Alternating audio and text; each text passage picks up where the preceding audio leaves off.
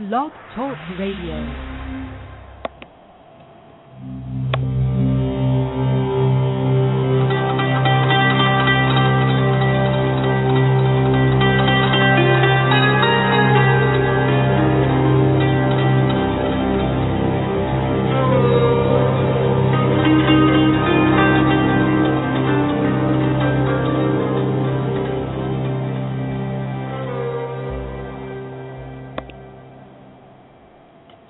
Greetings to you this evening. My name is David Fournier, one of the instructors here at Restoring Grace, and we're listening to episode 3 now of Zohar in 15. Again, this is our third week, and I want to thank you so much for all of your support, your emails, and the wonderful comments we've gotten on the show.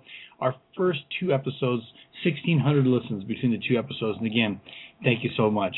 I want to talk to you tonight from the Zohar about how do you receive your light. And when we talk about receiving light, I'm not talking about some mysterious global entity that's unknown or some chasm from shaking crystals together. I'm talking about receiving the light of the Creator. How do you receive it? Is it firsthand? Is it from your own personal experiences with the Creator, from the decisions that you make each day, from the way that you live your life, through your prayers, through your actions, or is it secondhand? Is it through the thoughts or studies of somebody else? Is the only time that you're engaged in being concerned about what Creator thinks or making those connections is maybe your worship time, your synagogue, your church, mosque, whatever it may be, however you worship, and that's the time that you really focus on it. How are you getting your light? How's it brought to you? Well, in our portion tonight, this is Zohar, volume 16. We're reading from section Kedoshim, paragraph 4, verses 44 and 45. Let me read verse 44. About them it is said, but fools shall get shame. This refers to the unlearned, for they do not work for the glory of Torah. How can they say, Our Father who is in heaven, hear our voice, have pity and compassion upon us, and accept our prayer? The Holy One, blessed be He, replies to them, saying, If I'm the Father, where's my honor? In Malachi 1:6. The meaning is, where are your efforts on behalf of Torah or Scriptures, and the observance of my precepts? For if someone does not know the precepts of his master, how can he worship him? It's interesting to note that it starts off by telling us that fools get shame. Fools get shame. This talks about the unlearned, the uninformed, yet lectured. Many people have heard everything that could possibly be said about Jesus, about God, about whatever it is you believe in your church. Many people have heard everything. They have been lectured into their faith, but they're still unlearned. They don't know the answers for themselves. And how can your prayers be answered if you don't really know the Master? Let me read that verse in Malachi 1:6. It's a Zohar reference here real quickly. Malachi 1:6 says this, A son honors his father, and a servant his master. Then if I am father, where is my honor? And if I am master, where is my respect, says the Lord of hosts to you? O priests who despise my name. But you say, How have we despised your name? In other words, where are our efforts? Where is your effort and my effort to honor God through Scripture, to honor God through study, to honor God through obedience? Where's our effort there? Because if we're going to call Him Father, then we have to act like sons. And a son, according to Malachi 1:6, should honor his father. A son should bring glory to his father, bring honor to him. Yet we still keep calling Him Father. The rabbis teach that in the very beginning, towards the book of Genesis, Abraham followed God, Lot followed Abraham. There was a very large difference between the faith of Abraham and what was happening to Lot, and later it becomes even more obvious. So Abraham is following the commands that God gave him to do. He is listening directly to God, and he's following what God's instructing him to do. Lot, he's listening and seeing what's happening in Abraham's life. Let's go along with this for a while. I'll try this on for a while. How many of you are sitting in your church right now? How many of you are sitting in your church right now seeking the Master of the universe through the learning of others? I think it's great, by the way, that our pastors get up and that they do their thing and they work hard and they study and they present us sermons. I think that's great. But those sermons, that time there should be the icing on the cake. It shouldn't be the meal. I hear people say all the time that I'm going to go to church because I need to get fired up. I need to get my batteries recharged. How did your batteries drain? How is it that batteries drain? Because you unplugged from the source. If you're constantly connected to the light of the Creator, your batteries aren't needing to be charged. You're plugged in directly to the source. It's when you disconnect and go run around for 6 days a week doing what you want to do that you have to come back in and re-plug back into the source again. Many people, by their own choices, are unlearned in scriptures and unlearned in their faith. You know, I do a lot of classes in different churches, and I'm always surprised. We talk a lot about the historical perspectives, and I'm not blown away that people don't know much about the actual history of Christianity, because I will tell you that church history and how that's presented and the history of Christianity are very separate subjects. But I'm surprised when they find out that the Gospels didn't come with actually names attached to them, but they were later added on. I'm surprised when they find out that there were more than 4 Gospels in a running to actually be considered to be Gospels.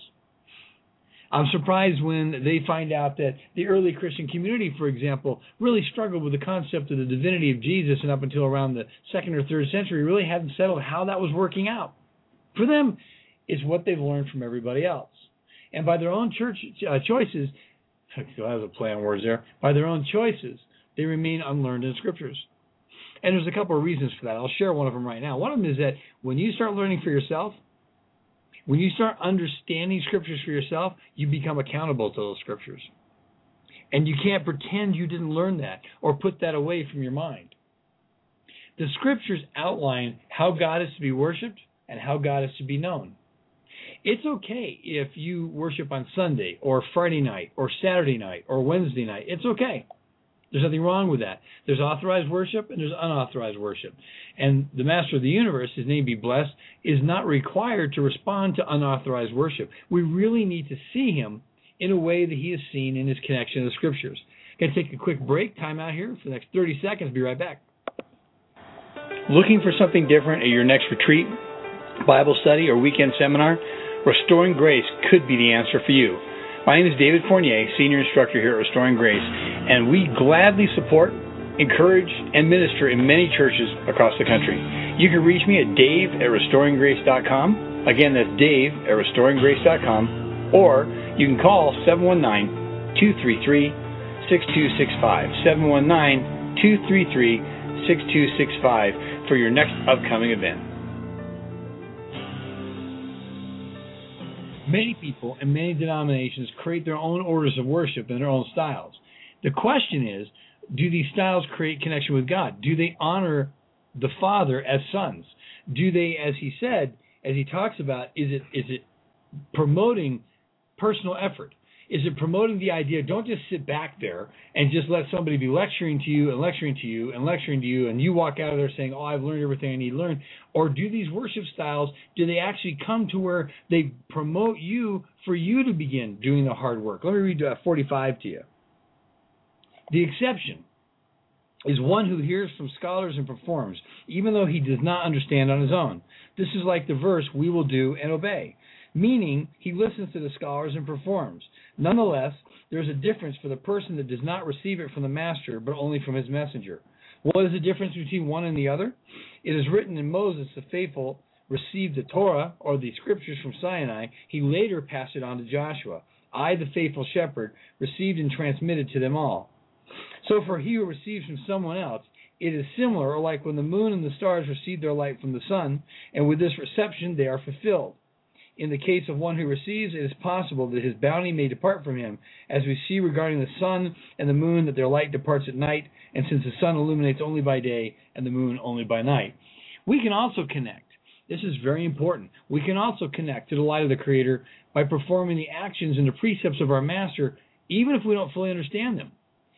When Israel stood at Mount Sinai and they received the entire revelation of the law, they said, these things we will do and obey.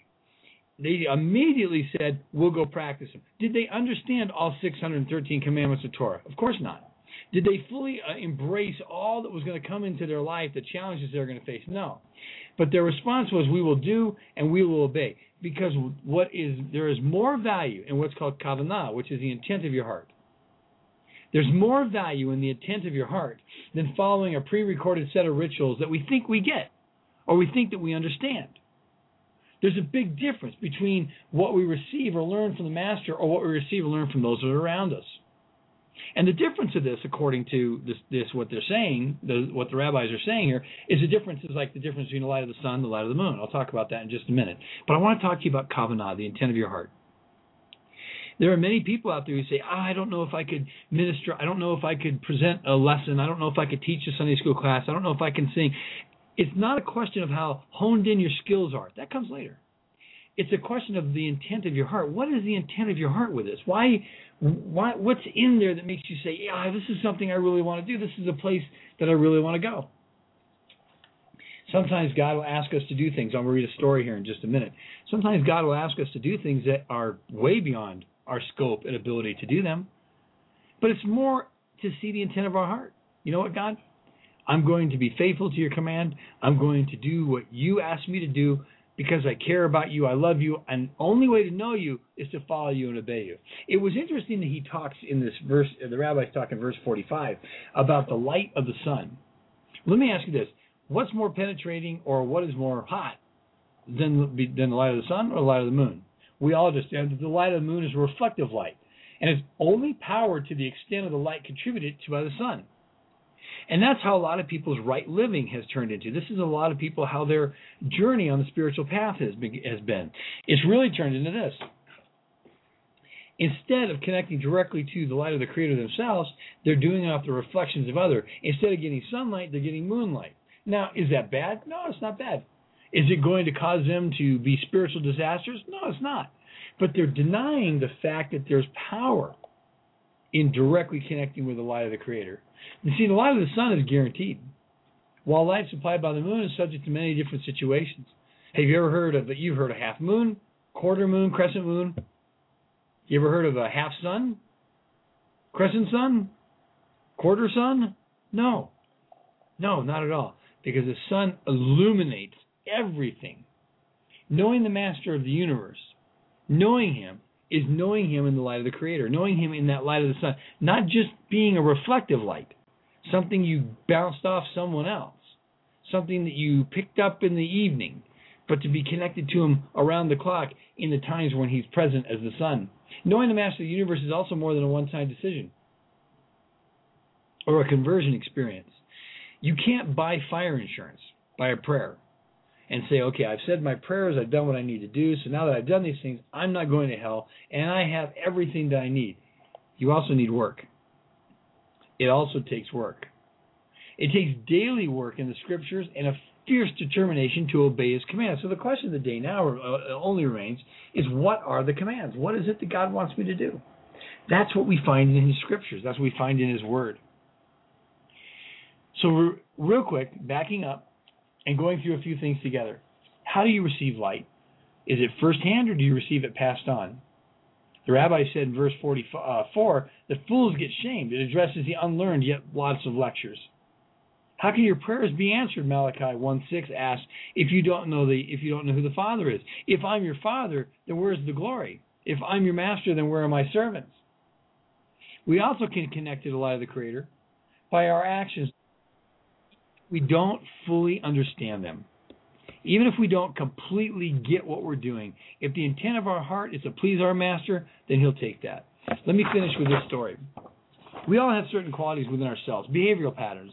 They're so ingrained we feel it's impossible for us to change it.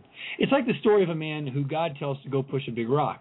He tries over and over and over again, pushing as hard as he can for weeks, months, even years, and finally comes to God and said, I've tried everything as hard as I can. The rock won't move.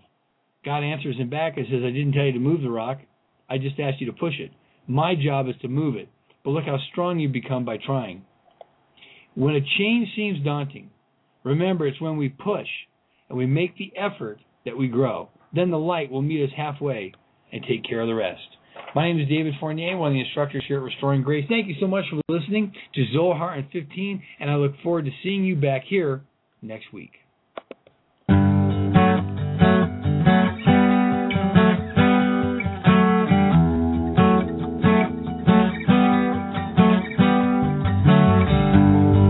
Pack your bag, something small. Take what you need and we disappear. Without a trace, we'll be gone, gone. The moon and the stars will follow.